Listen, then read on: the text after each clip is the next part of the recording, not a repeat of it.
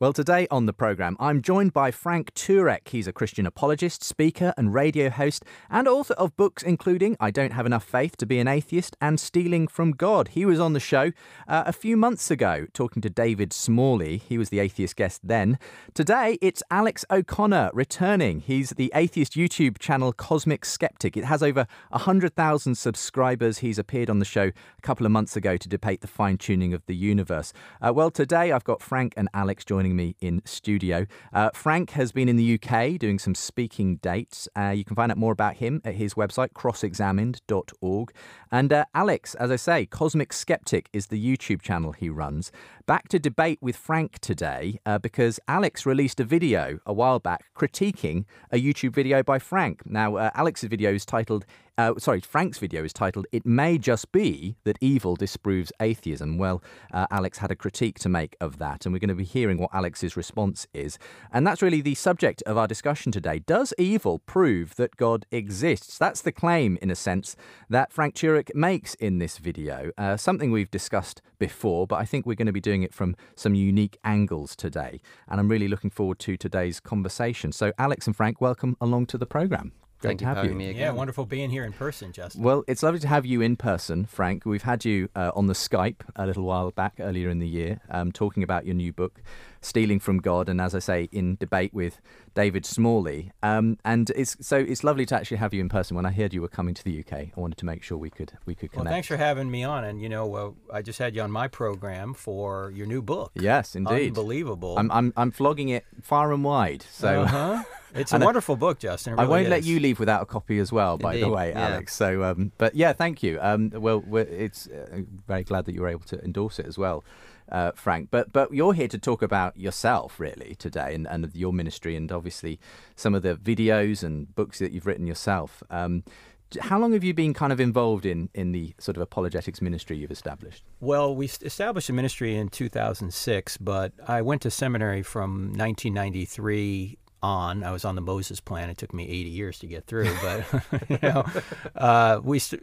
I'd been speaking for quite a while prior to 2006, but we started in 2006 with crossexamined.org, primarily to go to college campuses, because as you know, the college campus is a breeding ground for skepticism and agnosticism and atheism. So we wanted to go there and present evidence as to why Christianity was true from our book, I Don't Have Enough Faith to Be an Atheist. And some of the most popular videos, actually, that go on YouTube that you produce are actually some of your interactions with some of the students on these campuses. And I think that's, people like to hear the kind of the to and fro in a way. Right. And you're very good, actually, at thinking on the spot and responding in those situations. Well, actually, you don't have to do much thinking because you hear the same 20 questions over and over again. Okay. I mean, there are the standard objections, which are good objections. In fact, the evil is a good objection that Alex brought up. So it's good to try and unpack these things in more than 2 minutes, which is why I appreciate this show so much, Justin, because, look, I can do a 2-minute video, Alex can do a 2-minute video, and you're really not going to cover the topic adequately, but when you have a program like this, you can really interact on it.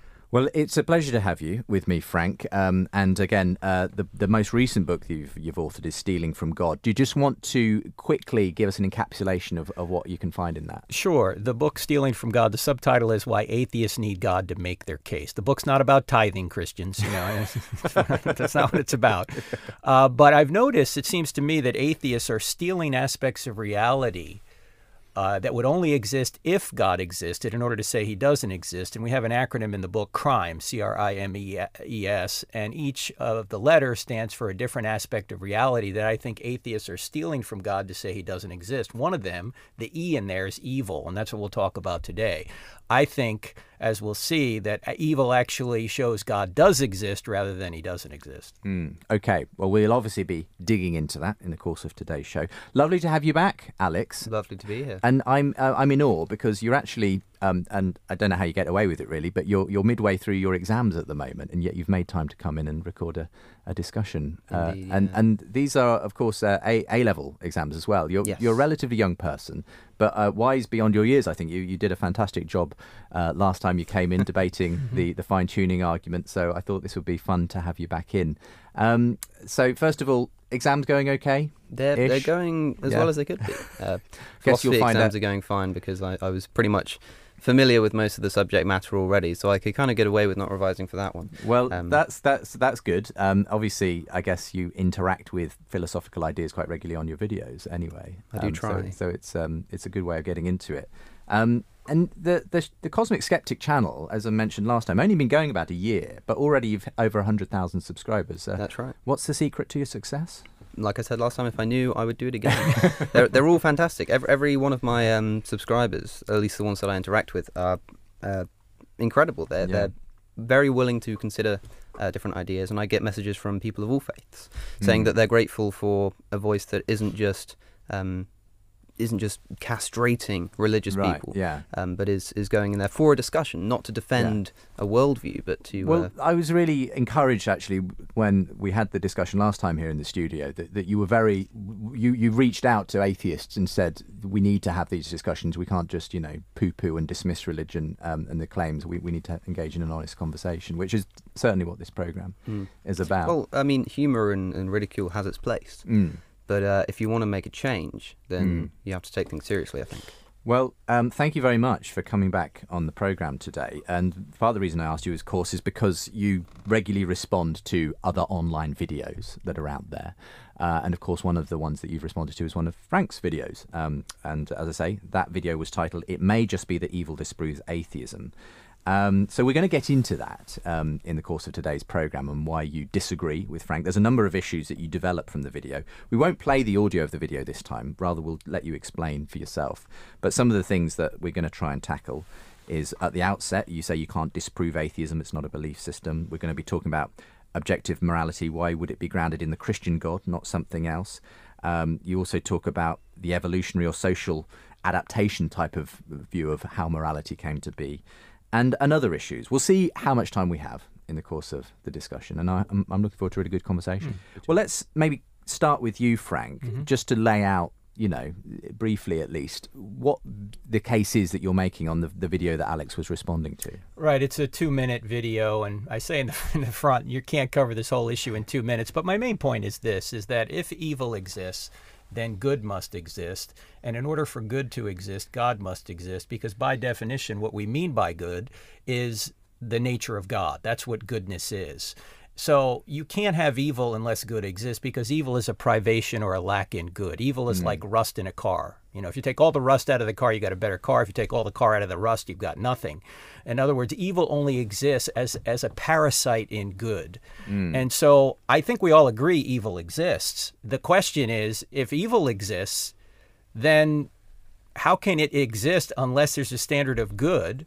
And good won't exist unless God exists. So evil doesn't disprove God. Evil may prove there's a devil out there, but evil doesn't disprove God, because there'd be no such thing as evil unless there was good, and there'd be no such thing as good unless God existed. Now, the second question there, of course, is, okay, well, if there is a good God, why would he allow these evil things to occur? That's another question, right? Which we spend a lot of time in the book, Stealing from God. But my main point is that if evil exists, God exists. I know it sounds counterintuitive. It does sound counterintuitive to the average person. They'll say, how do you get from one to the other? But as I understand it, this is if you like, this is the idea of what's often called the moral argument for God. That you, if we all agree that real right and wrong exist, real good and evil exist, then there has to be some kind of a moral lawgiver or some kind of reference frame that beyond just the material universe that a naturalist perhaps believes. In fact, C.S. Lewis famously said that as an atheist, my argument against God was that the universe seems so cruel and unjust. But how would I got this idea of justice and injustice? A man does not call a line crooked unless he has some idea of a straight line. What was I comparing this universe with when I called it unjust? You see, injustice can't exist unless justice exists, and justice can't exist unless God exists, because, again, by definition, that's what we mean by justice. And so it's your view that if an atheist wants to claim that justice and injustice exist, well, they can't really, because that's just, on their framework, an illusion, a kind of just a sort of something that we've come up with as a sort of helpful way of thinking about things, but not something that actually exists objectively. Right, typically, and I think that's what Alex said in his video, that it's an illusion, that this idea that we have these objective moral values is illusory. Well, let's come to Alex for this, and we'll try and sort of take the points that you raised in the video in a kind of sequential manner. as far as possible, Alex. But I mean, let's start at the beginning, because in the video, the first point you wanted to make was that there is this question mark around disproving atheism. That's obviously the title of the video. It may just be that evil disproves atheism. You have a problem with that very concept to start with, don't you? To an extent, yeah. It's not particularly pertinent to the discussion, but I think it's important to remember that according to me, atheism isn't a worldview. And I know this is something you disagree with, Frank, but the way that people get around this a lot of the time is they'll say, well, many atheists do believe that there is no God. But not all atheists do. So if you meet a person who does believe there is no God, they are an atheist. Mm-hmm. But that's not what atheism is. That's sort of a subset of atheism. I'm what you might call an agnostic atheist.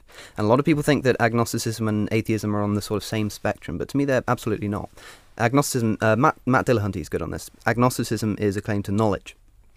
Atheism is a claim to belief. So to say you're agnostic is to say, well, I don't know if there's a God, which I think is the rational position to take. I mean, can anybody really know for sure? Mm. And all I'm saying is because I don't know agnosticism, I therefore don't believe, and that's atheism.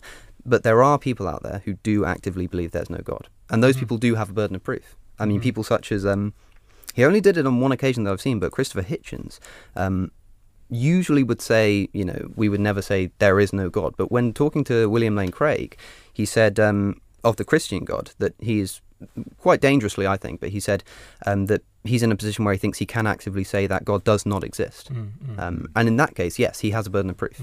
But as far as I'm concerned, atheists in general, or atheism, isn't a worldview and doesn't... It isn't something you can therefore disprove in that sense. Yeah, in the sense, and also atheism, one of the phrases that I've heard you use, Frank, is on atheism, if atheism is true. But to me, atheism isn't something that can necessarily be true or false any more than, say, veganism. You know, is veganism true? It's not really a case of whether it's true or false. It's a case of the tenets on which you are grounding this veganism is perhaps maybe you think it's wrong to eat animals. That can be true or false. But not objectively, I'd say. But that can be true or false. But then to say, is veganism itself true or false? That doesn't make any sense. It's not whether it's true or false. It's are you a vegan or are you not? Okay. Frank? Yeah, well, I would say that are you saying that atheism is just a lack of belief in God? It is for me, as far as I'm concerned. Okay, but then that would be just a statement about your psychological state. Yes. It wouldn't be a statement about the real world. Well, because no. this book is an atheist then, because it lacks a belief in God. But then we're really trivializing what the word atheist means then. Yes. Because you could say this microphone's an atheist then, if it just lacks a belief in God. So if somebody wants to say that, okay, fine, but I don't see atheists just saying that. What I see is atheists saying, oh, I lack a belief in God, and here's how I explain the universe. Multiple universes, evolution, quantum vacuums, materialism. Well, those are positive beliefs that need to be defended. In other words, you just can't say, I lack a belief in God, and therefore I have no burden of proof to have a conversation about why reality is the way it is. No, if you're going to say that multiple universes or evolution or materialism or quantum vacuums explain how we got here, then it would seem to me you'd need reasons for those. Those are positive beliefs. You see what I mean? Oh, absolutely. In certain cases. For instance, if you're talking about the variety of life, and somebody says to me that they think it was God, and I said, oh, no, I can explain this through evolution. I suddenly have a burden of proof. I have to offer some evidence for that. Right. But atheism in general, if you're just an atheist and you're not taking part in debate, I think you don't necessarily have to justify your position. What do you do with the problem way. that makes cats and rocks and microphones atheists as well? It depends on your definition. For instance, if we define a vegan as someone who doesn't eat meat, then this book is also a vegan. Right. Yes, but isn't that the point, that makes it difficult to understand what the content is of I don't think it makes it difficult to understand. I think it's something which applies to humans. You can call a human an atheist. If you want to call a book an atheist, then be my guest, because by my definition, an atheist is someone who does not believe in God. And so a book, sure, call it an atheist you will. But then we wouldn't have any reason to converse about anything. If you're just saying you lack a belief in God and I don't have any burden of proof to explain reality or why reality is the way it is, then we're not really having a conversation, right? Well, there's two types of atheist speakers, you might say. The first is people who will have a burden of proof, who come out and there are two people trying to prove their opposing worldviews against each other. In the other case, there's somebody like me who, in the face of certain aspects of Christianity, I've found to be not particularly compelling or particularly... I'm trying not to use moral terms here, to be very careful. But and so what I will do, my mission isn't... He's very smart. My mission is not to come out and convert everyone to atheism. It's rather to say, well, here's a belief system that I don't agree with, and here's why. I'm then leaving it open. Perhaps if I'm debating with a Christian, I might say, well, this is why I think Christianity isn't true. Now go and do your own thing. Maybe you want to be a Muslim. Maybe you want to be an atheist like me. All right, let me ask you this, though. Let's just say that you say you think Christianity is false because of X, whatever that is, right? Sure. Aren't you implying that non-X then is true? Not necessarily. Again, it's a very subtle distinction between believing there is no God and not believing there is a God. It sounds like the same thing. It sounds like we're being pedantic, but really, in all honesty, it is a semantic thing. It doesn't particularly matter because, for instance, what we're discussing today, the idea of evil proving or disproving God, I don't think it particularly matters how you're defining atheism or Christianity, because what we're trying to talk about is a particular concept. And so for this discussion, I might just be a skeptic, not necessarily an atheist, but I might just be somebody who you are trying to present a worldview to, and I'm just saying, well, let me criticize that and see if I can get some kind of response. When I've had this conversation on Twitter and on this show with people, sometimes what's emerged is that they will say, they'll go with the atheism is just a lack of belief in God view. But then when you press them a bit, they will come out with other things that they do have positive beliefs about, so that there is no such thing as objective moral right or wrong. Right. The universe has no purpose. All that exists is matter and motion, ultimately, and those kinds of things. So do you subscribe in that sense to something like, for instance, materialism, naturalism, and so on? Well, for me, it's a case-by-case basis. Okay. So I wouldn't call myself a naturalist. I wouldn't call myself a materialist, because all of a sudden you're giving yourself a burden of proof. What I would say is, if you pressed me to put some money, I'm not a gambling man, but if I had to put some money on either say Christianity or naturalism, a better explanation for the universe, I'd put my money on naturalism. Okay. And so when I have discussions like this, I will argue in that mindset. Yeah. But I'm not going to say... But you're still agnostic, effectively, as to what exactly... If you're talking about a claim to knowledge, absolutely. I would never be so arrogant as to say that I know that there is no God, or I would never say that I know that there is someone up there, and I know who he is, I know his gender, I know his nature, and I know what his plan is and what he wants for me.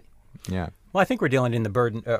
We're dealing more with probability than we are with absolute certainty. And you remember Richard Dawkins famously said this on a scale of 1 to 7, where 1 is I'm sure God exists, to 7 I'm sure there isn't a God. He said I'm a 6.5. To his credit, he says, look, I can't say with absolute certainty there is no God, okay? Yes. So we're all dealing in the realm of probability. So where would you be on that scale, I'm in the same place as Dawkins. I'm a number 6. He calls it a de facto atheist, which I think is the perfect term. For all intents and purposes. You assume there is no God for all intents and purposes. For all intents and purposes. What I would say is, rather than I assume there is no God, rather I think that everything seems to work without the assumption that a God is there. But wouldn't an agnostic be about a 3.5? Agnosticism, again, is a claim to knowledge rather than to belief. So agnosticism, to me, if you don't call yourself an agnostic, then I can't quite understand what knowledge you have that I don't. I mean, I don't know if you're the sort of person to say, I know there is a God. Again, it's the realm of probability. Am I absolutely certain? No, I'm not even absolutely certain that I exist. I mean, I guess I have to exist to say it. But I mean, we could be, the famous thought experiment. The universe could have been created 5 minutes ago. We're an experiment in a scientist's laboratory, and we just have all these memories. Well, you've got people like Elon Musk who do think that we're some kind of artificial intelligence. A discussion for another time. But, what I would say though is, I like to categorize it, and of course this is, again, semantics. It's just my way of categorizing the world. What I would say is, if you think of 4 boxes, like a table, across the top you have theism and atheism, and on the side you have Gnosticism and agnosticism. You say you're not 100% sure that there is no God, so I'd put you in the agnostic box. Then I'd put you across on the theism box because you believe there is a God, and that's where you sit. You're an agnostic theist, as far as I'm concerned. Now, you can reject that label because you might have I know that the word agnostic carries weight, so I think maybe we ought to stop talking about labels and start talking about evidence. Absolutely. Well, maybe. Let's move it on. It's been a fascinating discussion so far, talking about the definitions of atheism and agnostics and so on. But yeah, we should get into the meat of the subject today, which is the question of whether evil is evidence, actually, that God exists counterintuitively. That's the claim in that you sort of sketched out for us earlier on, Frank. So let's move on to sort of the second issue that you bring up in your response video, Alex, which is, well, even if objective morality does exist, why would it be grounded in the Christian God and not something else? Do you want to just explain that out a bit, and we'll see what Frank has to say? Well, again, this isn't... this is one of the parts of the video that I'm not really making an actual claim, but rather I'm a genuine question. More out of interest than anything is how do you arrive at the Christian God?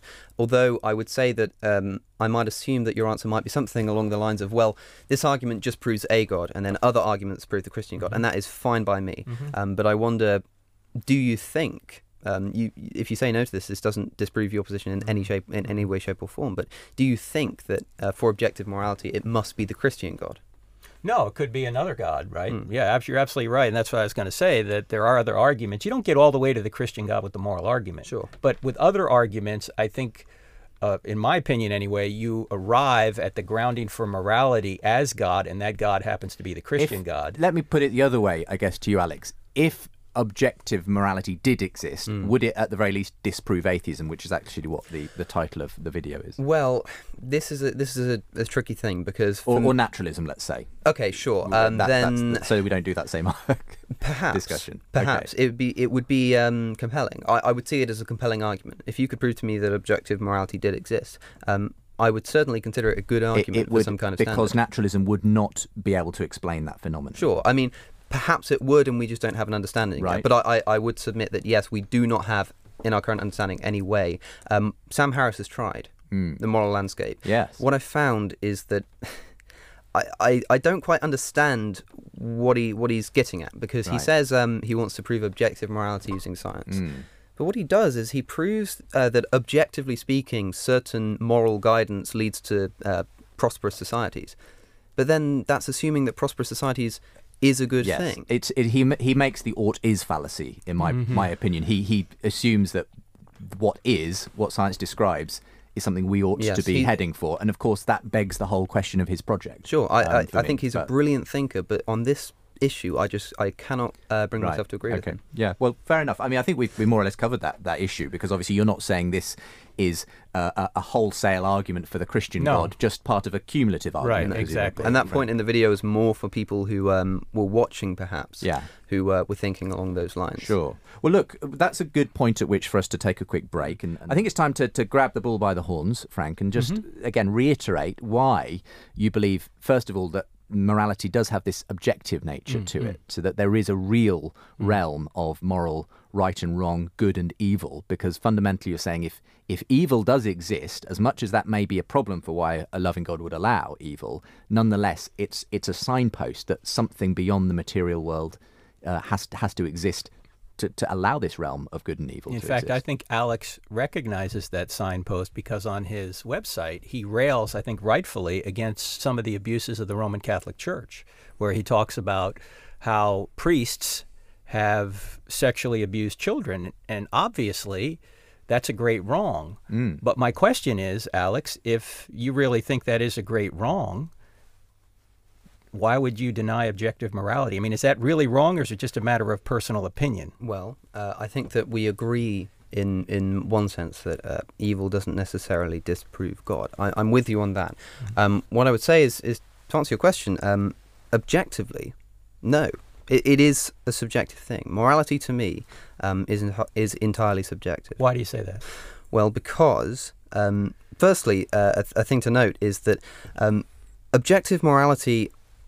Well, let's talk about what objective actually means, I suppose. Objectivity, to me, if you want my definition, would be to say that it is true regardless of human intervention, regardless of human consciousness. For instance, the Earth orbits the Sun. That would be true if all humans disappeared, every single one of them. It would still be an objective fact. But to say that murder is wrong, if every human disappeared, that couldn't still be wrong, surely. That would be a nonsense concept without some kind of human psychology. The only way that you could argue that perhaps it would still be wrong is if there was some kind of transcendent being.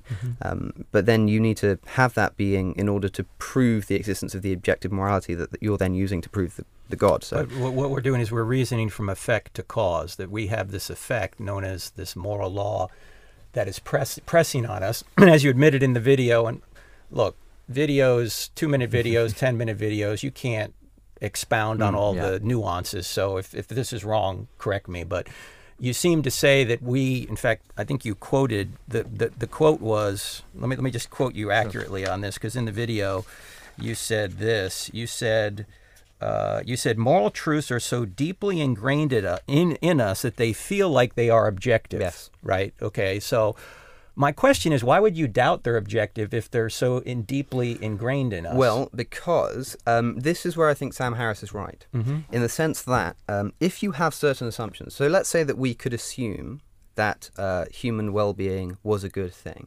We'll discuss why shortly, but let's say we assumed that. We could then say that it is objectively true that we should act in certain ways, for instance, trying not to murder people. And that would then become an objective morality. Right. So because evolution has instilled within us, through genetics, a drive to stay alive, then we can derive objective moral truths about how we should act in order that complies with this inner nature, which I think has come about through evolution. So even if you don't subscribe to the idea that certain moral actions, such as not killing or not stealing, have come about through evolution, the instinctual nature within us to stay alive causes us to think of those as objective truths.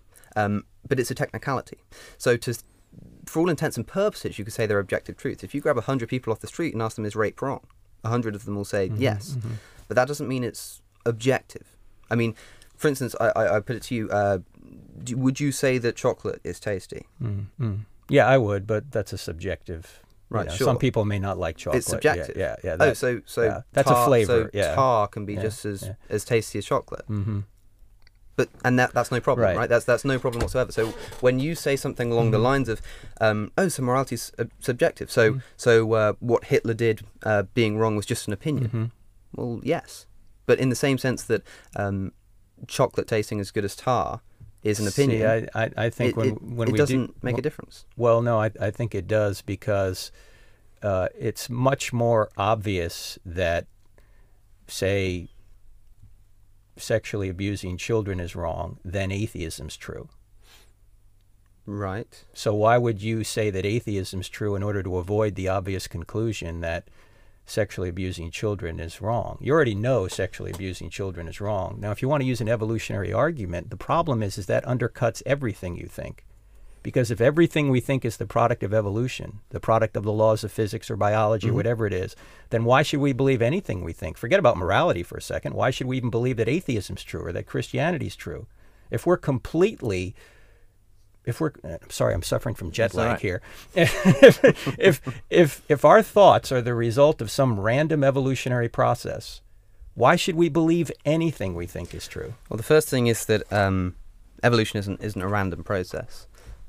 But that aside, it's let me put it this way: it's either directed by an outside intelligence or it's not. Sure, okay. I'll give if you it's not directed by an outside intelligence, then it's random. Yes. So, if it's directed by intelligence, then perhaps God exists. If it's not directed by intelligence, why should we believe anything we think?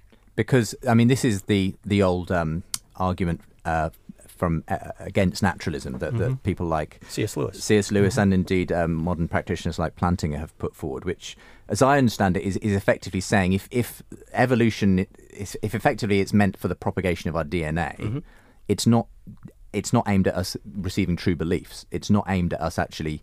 It's not aimed at reasoning. No, and ultimately you could even go as far as to say that the actual processes of matter in motion, atoms banging into each other, electrochemical processes, those are non-rational. Why would we assume that they produce rational thinking? Because ultimately, I mean, and your argument here, I guess, Frank, is it undercuts the whole project. It's this idea. Of it's almost sort of existential. You know, why should we believe anything if there's no guidance? To me, It's like asking the question, like you said earlier, about, how do we know that we even exist, or that the universe wasn't created last Thursday?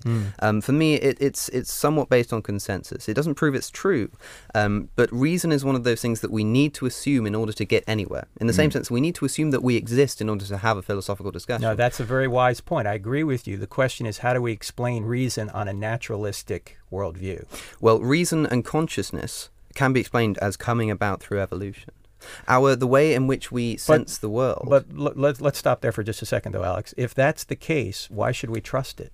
Oh, well, we don't necessarily have to. Again, it's a subjective thing. But every single person... But that would mean reason's subjective. Yes, it is. Well, if reason is subjective, then... If reason's not subjective, then how do you and I come to different conclusions, both using reason? Because we have free will. If reason's subjective, we couldn't even communicate. If there weren't these objective, unchanging laws of logic... well, yes, there are objective rules and tenets of reason, but reason itself is subjective in the same way that morality, you can say, under certain assumptions, there are objective truths about morality. If you have a certain assumption about reason, then yes, there are objective tenets. Well, that's what I mean. These immaterial laws of logic that aren't made of molecules, how do we explain those on a naturalistic worldview? How do you mean? How do we explain? Why are there laws of logic? Why are there laws of mathematics? They're a product of consciousness. And laws of mathematics are not a thing in themselves, but rather a way to explain the universe. So the laws of mathematics would not exist without human beings, so they are subjective. But the things that they describe would. Oh, no, hold on. So when you talk about logic, when you talk about reason, these things aren't ends, they're means. They're means to understanding certain things. So we use reason to understand that the Earth goes around the sun. We use the laws of maths to understand how that happens. But you just said the laws of mathematics are human conceptions, basically. Yes, it's a language. All right. Well, let me ask you this. Let's say there were no human beings on the Earth and there were just two rocks on the Earth. Was it true there were just two rocks on the Earth? Well, it depends what you mean by two. I mean, sure, like you, if in the everyday sense of the word, this is where things get confusing. Because, for instance, I suppose what you're asking is something similar to the question of, does 2 + 2 still equal 4 if there are no humans? Mm-hmm. And to me, the case is you have to think about what you're describing when you say 2 + 2. So, for instance, if you're saying if there were 2 rocks and you added 2 more rocks, would there be 4 rocks? Absolutely. Mm-hmm. But to say that 2 + 2 equals 4 is like is a good way to bring in the idea that mathematics is a language, because in the same way that I can say... But it's not an arbitrary language. Well, it is. In fact, language itself is based on mathematics, and that's not arbitrary. I'd say it's absolutely arbitrary. Math is arbitrary? No, math isn't, but the language we use to describe it is. It evolves and changes. Well, yes, but they're referencing objective facts. If we want to call this one book... Mm-hmm. There is only one book here. Yes. Okay, that's an objective fact. If we wanted to call it eins, like in Deutsch, that this is one book, okay, that's a different word, but it's representing the same objective fact. And if we're going to say that reasoning is objective, then there's no way we can come to any conclusions about anything. There are different ways, even within the laws of mathematics. Did I say objective or subjective? I don't recall that. If we're going to say reason is subjective, then there's no way we can come to any conclusions about anything. But that's self-defeating, because when I say that, I'm making a truth claim that if reason is subjective, then we can't come to any true conclusions about anything. That actually is an objective truth claim. Well, I would say that even with something as objective as maths, there are subjective ways in which to understand it, the language we use, even though it seems that it wouldn't be the case. For instance, if you want to find the roots of a quadratic equation, you can do it by using the quadratic formula. You can do it by expanding the brackets, and you get to the same answer. But the reason you're using to get there is subjective. So the answer is a fact of nature. It's true. That would still be the answer, even if humans didn't exist. But the language we use to get there, and the reason that we use to get there, wouldn't. Yeah, but the reason is objective, but there's different levels here. You have ontology, which is the study of being. Sure. Okay. You have epistemology, that's how we know the study of being. Then you might have semantics, which is how you describe the epistemology to get to the ontology. Sure. This can be arbitrary, but it's still tethered to objective facts. It's ultimately tethered to an objective ontology. So what are the tenets of objective reason to you? Well, start with the basic laws of logic, that they're... For instance... the law of the excluded middle, things like that. Law of non-contradiction, law of excluded middle, law of inference, law of identity. Those are the essentials of the laws of logic. And you start with those, and then you use your sense perceptions to draw conclusions about the real world using those tools, those objective laws of logic. They're tools, and this is the thing that I see when we're talking about whether reason exists. Reason is a method, and so it helps us in epistemology, but if they weren't tethered ontologically, if they weren't tethered to reality, there's be no way we could know anything about reality. You're making the claim that this realm exists that we call the laws of logic and so on, and that it really is something that we discover in that sense. It's an element of the reality we live in. We don't determine them; we discover them. Exactly. Yeah. Whereas you're making the case, obviously, Alex, that reason is not something we discover. Produce. It's something we invent because it helps us. But you see, that's an objective truth claim right there. That's why it's self-defeating. Alex is saying it's objectively true that reason is subjective. And the same applies to the moral argument as well, which is you're saying there's this realm of real right and wrong, good and evil, and you're saying, no, these are just concepts we invent. We don't discover them, but we invent them. And I know many people whose journey to belief in God has been based on the fact that they came to the view that there really is a realm of right and wrong that I discover. I no longer believe that it's all subjective. And obviously others who take your view as well, Alex. I mean, fundamentally, is that where we just come to an impasse where you say, Frank, there is real realms of, these objective laws of logic, and there's real realm of good and evil, and you just say, no, in my opinion, it can all be explained as a subjective. Because ultimately, I believe in objective moral good and evil, because for me, I see that as I see racism is wrong is the same as 1 + 1 = 2.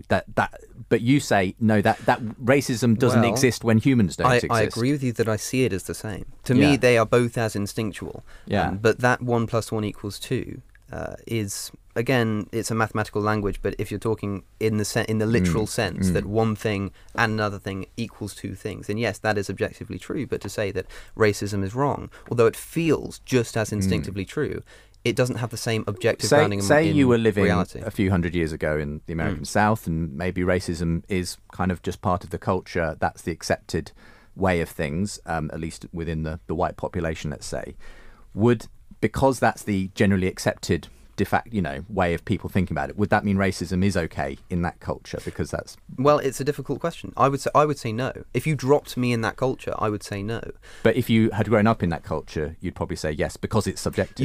You might find people who would argue that it is, and it is a subjective opinion. But I think now, because we have, it's not just a case that we've developed our understanding of morality. We've made it better. We now have a... Aren't you you're dropping in a moral claim there. There. You've said it's better, which suggests it's travelling towards something, when I say better, an objective standard. I do admit I'm making the assumption that we are striving for human prosperity, which is an absolute assumption. That isn't objectively good, but it's instilled with us within evolution. I can't explain why this thing is good, but it just... When I say good, I don't mean... It's still just your preference. When I say good, you happen to good believe. And evil, the words we use for me are just emotional translations of the words beneficial and detrimental.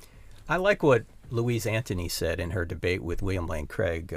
Louise Antony is an atheist, but she admitted something about morality and atheism that I think is very insightful. Here's what she said. This is her quote. She said, "Any argument for moral skepticism will be based upon premises which are less obvious than the existence of objective moral values themselves."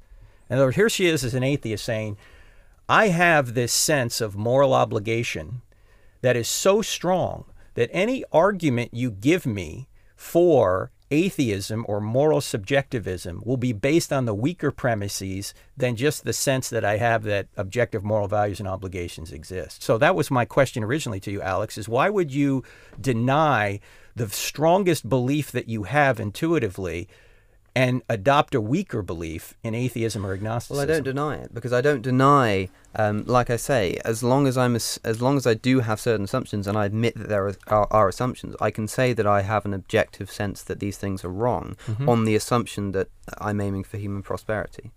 Right, but you already pointed out that Sam Harris is begging the question on that. That is his human flourishing. And that's a conflation of epistemology and ontology. And as you pointed out, rightfully so, and 18 years old, he's already figured this out, which I didn't know this is 18, that Sam Harris is confusing epistemology and ontology. He's assuming what he's trying to prove. But the problem with Sam Harris's argument is he's going in there trying to show that certain things are right or wrong based on science. What I'm trying to do is say why people experience things as right or wrong based on science, which can be done. So I can say the reason that I feel that this is right and wrong is because of this. What I can't say is that this is right or wrong because of this. I mean, does this mean, is it a problem for you then, telling people what they ought to do? Because there's a sense in which, you know, if you see a society being racist or treating women unequally or whatever it might be. Or Catholic priests abusing children like you do on your website, you say that's wrong? For me, the problem has always been, for the atheist who denies objective morality, is what right do you have to tell someone else? Because they're just acting according to their subjective preferences. Well, the subjective preferences, I find, in these cases, we often agree. So, for instance, if I meet a member of the Ku Klux Klan, we can find common ground in the sense that I might say, okay, so why is this wrong? Why is that wrong? Why? Until we get to the final point and they say, well, I think that it's because my worldview is better for humanity. And I say, well, hang on, so do I. I think my worldview is better for humanity. So let's go on the assumption that what we want is to get what's best for humanity. And here's how I think my worldview leads to that. So even people... but if they say, but I don't believe black people are human...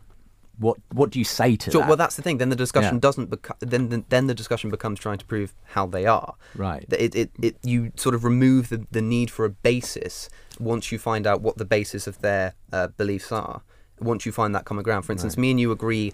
You and I agree that. For instance, I assume that we would agree that human flourishing is a good thing. Oh, sure. But you would say that that's because you have that in you because of God. I say that I have that in me because of evolution. It's not just because it's in me, but because there's an objective standard of goodness outside of ourselves. Absolutely and fine. So when you say that we can agree that we want to have a better society, as Justin pointed out earlier, you're implying a best. Because in order to say something's better or worse, you have to imply a best. Well, what is that best? What is the ontological grounding of that best? Not necessarily. You don't have to have. This reminds me of one of Thomas Aquinas' famous 5 ways, the degrees of perfection. There doesn't need to be an absolute perfection to have an idea of something which is more perfect than something else. And to your reference of C.S. Lewis... I think there would have to be a standard of perfection or a standard that you're aiming for to say you're getting closer to that standard or further away, better or worse. It's like your reference to C.S. Lewis.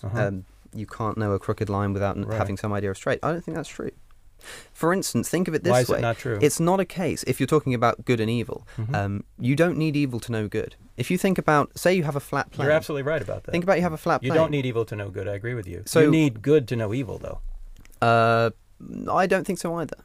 If you have a flat plane, you can see like a hill, like an indentation on that flat plane. Now, the rest of that plane is not a valley. You don't need the valley to understand the hill. You just need the hill in comparison to what is neutral. So you can have evil compared to what is neutral. You can have good compared to what is neutral. You don't need the two extremes. What would be your definition of evil? My definition of evil? Well, that's a very broad thing. But if you're asking me, again, subjectively, anything I would say that unwarrantedly elicits human suffering or animal suffering to an extent. Okay, as well. so that would imply that it's the opposite of human flourishing. So it's very difficult to define evil without reference to good. Not necessarily. It's not. It may be the opposite of human flourishing, but it's also just the absence of no suffering. Not necessarily good, but no evil. Okay, I don't know if I'm getting my point across very well. I think you're both doing a great job at representing your different sides. I guess the thing that I'm really interested in pulling out, though, just to bring us back to that racism example, is can you sort of say that would you say racism has always been wrong, was wrong in every culture, time and place where it was practiced in the past? Or can you not actually say that if you're a subjectivist? I would say if we're assuming that human prosperity is a good thing, and by good we mean best for human prosperity, then yes, racism has always been wrong. Yes, right, but only on that assumption. Yes, which of is course. An assumption for the racist, which is an assumption we all share. Maybe not the racist. Yeah. In fact, no. The racist does share the assumption that human prosperity is a good thing. They may not. They may think my own prosperity is the best thing. Mm-hmm. I want to live a selfish life that disregards other people's preferences. But if we did have a racist, but the problem is, how do you? Again, all I'm saying is, and I think you're agreeing with me, is simply that there's no objective way of sorting between these different preferences people have. There's no actual sort of thing that says this is the correct way. We should all be, wanting this human flourishing. It's a harsh reality. I don't like. There's no way of grounding it can make me uncomfortable. The idea that there is no objective, as far as I'm concerned. And so, do you understand Frank's view here, which is he sees that as such an obvious thing that you would have to the premises against that, if you like, would have to be much, much stronger than they are to take away his instinctive view that this is really actually an objective reality. I understand entirely. Think about hunger. Hunger is within all of us, and it is such a strong thing. We if somebody is dying of starvation, that is all they care about. It is within them. But it's still a process of evolution. It's still a subjective psychological experience. It's not some kind of transcendental... Hang on, Alex. Let me just ask you a question about that, because as Justin pointed out in his interview with Richard Dawkins a number of years ago, which is, by the way, in the new book. Unbelievable. I don't need a publicist when I've got Frank in the studio. It's a great book.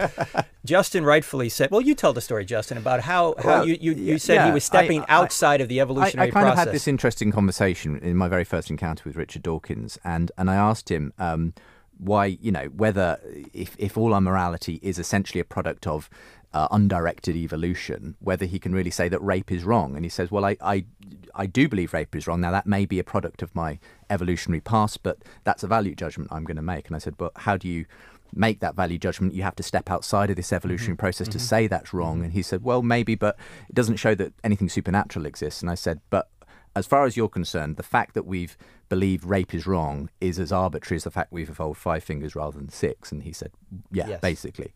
And I agree on naturalism, that is true, but most people recoil at that idea that our morality is essentially arbitrary. Yes. But in the same sense, this is what frustrates me about atheists a lot, is they'll do the same thing but the opposite. They'll look at God and they'll think of the evil. They'll listen to Hitchens talk about some celestial North Korea and they'll recoil at that and they'll say, that's a horrible thing. I can't imagine that reality. But I'm sorry, just because you don't like a reality doesn't make it not real.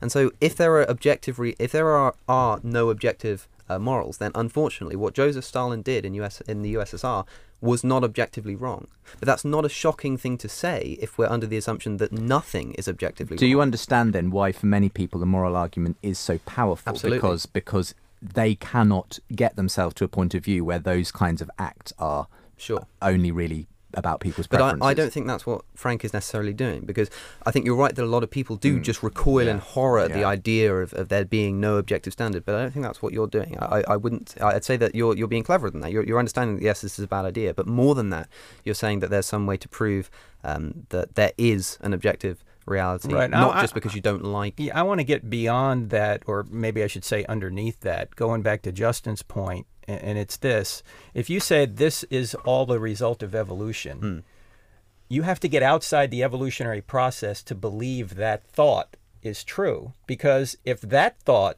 is a result of the evolutionary process as well, why believe it? But again, it's existentialism. We have to have certain assumptions. Well, what I'm saying, this isn't just an assumption. This is what we would call a properly basic belief. It's not just an assumption that I believe that torturing babies for fun is wrong. I think that's really true. It's not my assumption. Well, I would say that, for instance, my belief that torturing babies is wrong is also a belief, but that's a belief based on the assumption that human flourishing is a good thing. We're going to go to a break, guys, and we'll come back to this. Fascinating stuff today. And I hope it doesn't sound too much like it's 2 against 1 in this one, Alex. Not at all. But it's one where I've always found the moral argument a fascinating one, because it does... Likewise. Whereas I guess cosmological arguments, they're about what's out there. I think this is very much about what's in here, in our personal response to evil and good and so on. But anyway, great stuff. Does evil show that God exists is the debate today. Frank Turek and Alex O'Connor joining me in studio. Come back again in a few moments' time and we'll conclude today's discussion. I mean, let's maybe just in the final minutes we have here, gentlemen, talk about one other issue you raised in your original video, Alex. Morality often is blurred, you say. You raise examples of abortion and sexuality. These tend to be, though, questions involving humans and whether things bring harm or good along to them. And there, for you, that showed you that ultimately the morality is human-centric. It's subjective in that sense. This is my burden of proof. Yeah. This is what I'm saying by it is simply that my argument in general is to say that, again, I'm not explaining necessarily why things are right or wrong, but why we experience them as such. And certain places where we find moral ambiguity is such as issues like abortion, like you say. The problem with, if you ask me, we're not deciding here, is it okay to kill a human life or not? The abortion debate is surrounded around, is that a human life or not? If it is, then it's wrong to kill it.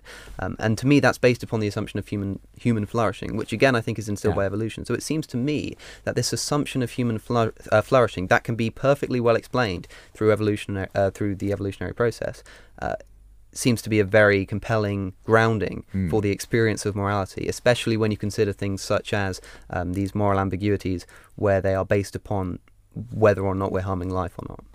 Same thing with animals. Yeah, again, I'd like to just reiterate that if the evolutionary process gives us our moral ideas, it also gives us all of our ideas, so why should we believe any of them? But secondly, not every issue needs to be crystal clear on morality for God to exist. You know, scientists disagree over aspects of the objective world, but that doesn't mean there isn't an objective world. That's a difference between, again, epistemology and ontology. We all agree there's an objective world. We may not agree on certain aspects of that objective world in science. This is the very kind of conversation. I had a bit of a Twitter spat last week with an atheist. We were talking about objective morality, and one of the things he said was the fact that people disagree about morality means that it is subjective. Yeah, I don't buy into that. So you don't buy into that? No, not at all. Because that's often the assumption. If we disagree about something, it must be subjective. It's silly. It can be confused. I'm not trying to say that because we disagree on things, because people disagree on things like sexuality and abortion, therefore morality must be subjective. What I'm saying is that if you are trying to propose the view that morality can be explained through evolution, this is bolstered by the fact that the certain things that we do have moral ambiguities on seem to align with that. We don't discuss whether or not murder is right or wrong and to me the reason for that is because of the fact that it involves human flourishing, human survival. If the question is, will this act cause humans to suffer? Will this act cause a human to die in the instance of abortion? That's why that moral ambiguity exists. And so to me, the point is basically that this is evidence of an evolutionary basis for morality. Well, no, I would say, as you mentioned earlier, on abortion, if it is a human being, you don't kill it. That's not mysterious at all. The only question is it a human being? And I think scientifically we can show it is a human being. People just don't like that. I think many a times the reason people disagree on morality is not because they don't know the right thing to do. They just don't want to do it. In fact, there are some on the other side of the pond in my country who are saying now, yeah, we know it's a human being, but that's okay. We get to kill it anyway. There are even those who have proposed infanticide. You know, Peter Singer has made the case that because a newborn baby doesn't have any of the faculties that we develop as we go on in terms of our mental abilities and so on, they shouldn't be counted necessarily as having the same kind of rights for personhood that, you know, a 3-year-old would have to say. Now, that's obviously, again, he's just shifted the issue into like not whether we're human or not, but whether we have this quote-unquote personhood issue. Yeah, this is. I mean, it's incredibly is perhaps murky, one isn't it? of the issues perhaps with proposing objective morality, because what we're saying with something like this, there's always going to be exceptions to the rule. For instance, when we talk about hunger earlier being a natural instinctive thing within us, there are people who are anorexic, there are people who are obese. There are exceptions, but that doesn't mean that evolution can't explain how we experience morality. It doesn't necessarily mean that these things are right or wrong. This is the thing I think we're disagreeing on. I'm not saying because of evolution killing a human is wrong. I'm saying that because of evolution, the reason that we don't want to kill humans can be explained. But do you see, or maybe I'm not explaining myself clearly, Alex, do you see that if evolution has given you your moral beliefs, it's giving you all of your beliefs, including the idea that evolution has given your moral beliefs? So why should you believe it? It's either random on evolution or it's designed. But, so, I mean, if it's designed, you can trust it. If it's random, you can't. So, again, if all your thoughts are the result of the laws of physics, why should you believe any of them? Well, I might be talking out behind here, but is that not similar to saying, well, the reason that you're saying the reason I got from evolution, I also got everything else from evolution, so why should I trust it? Right. Well, the reason that you got from God, you also got everything else from God, so why should you trust God? Well, because God has given us the rational ability to to make reasonable claims or discover truth about reality. Hasn't evolution given me the rational ability to uncover truths about reality as well? What's the difference? Because our minds are trustworthy if they're made in the image of the great mind. Why would they be trustworthy if they're a product of random forces over which we how do you know it's a great mind unless the great mind has instilled that reason within you to reason that it is a great mind? Because I'm going from effect to cause. Right. If I have by using reason. Yes, by using reason. God gave you. So using the reason that God gave you to prove the reason that of God is the ontological foundation of the laws of logic, which allows us then to discover truths about reality. What I'm saying is that you seem to be doing the same thing as I am. You're saying God is giving you this reason to reason that God is the most reasonable being. God has given us the tools of reason, which are objective, they're immaterial, and he's given us the free will to either follow him or reject him based upon what we learn about reality and whether or not we want to follow him or reject as I him. understand Frank's argument, it's one of those, what's the best explanation? We both acknowledge we are completely dependent on these laws of logic, this rational capacity we all have. Can we explain such a thing on a naturalistic worldview, or is it better explained on a theistic worldview? And obviously Frank's view is, yes, it makes sense that we would be able to trust our rational abilities if there is a rational mind behind the universe. I think whereas it's easier to in a think that. non-rational universe, a non-rational process by which we came to be, there's no fundamental reason to assume that we are aimed at knowing right from wrong, truth and falsity. But you do have to make certain assumptions. Yeah. Like it does frustrate me that I will never know if I exist. Yeah. That gets on my nerves. I have to tell you. Who's asking the It really question? does. It really gets on my nerves. Who's wondering now? Precisely.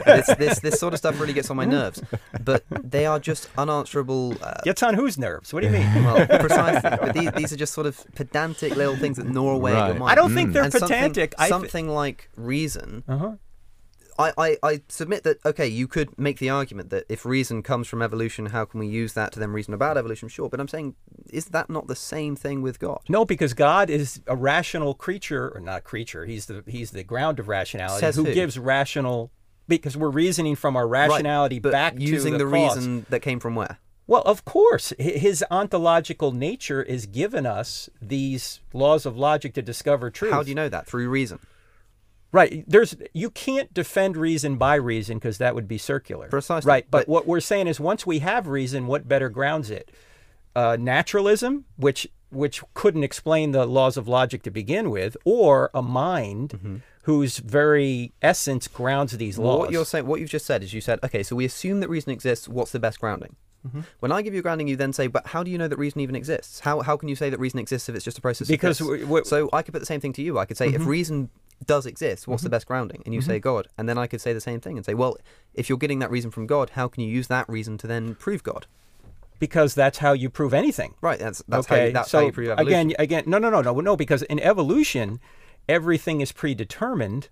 There is no free will. We're just the result of the laws of physics. No, not everything. God is omniscient. He knows the future. How can there be free will? Because knowing the future doesn't mean he's causing it to occur. Well, is he not causing it to occur? He's the primary cause. Now we're getting to predestination evolution. I don't know if we're predestined to get into this point. That's another show we'll have to come back. No. I'm not a 5-point Calvinist if that's what you're saying. But let's leave it there for the moment. We've before we open up too many more big topics. I think we'll have to agree to disagree. As we often do on this show, look, guys, I've really enjoyed the conversation. Oh, it's today. great. Likewise. Thank you so much. And you are a gracious combatant, Alex. Thank you for coming in again to do that. Frank, thank you. Great stuff from you as well.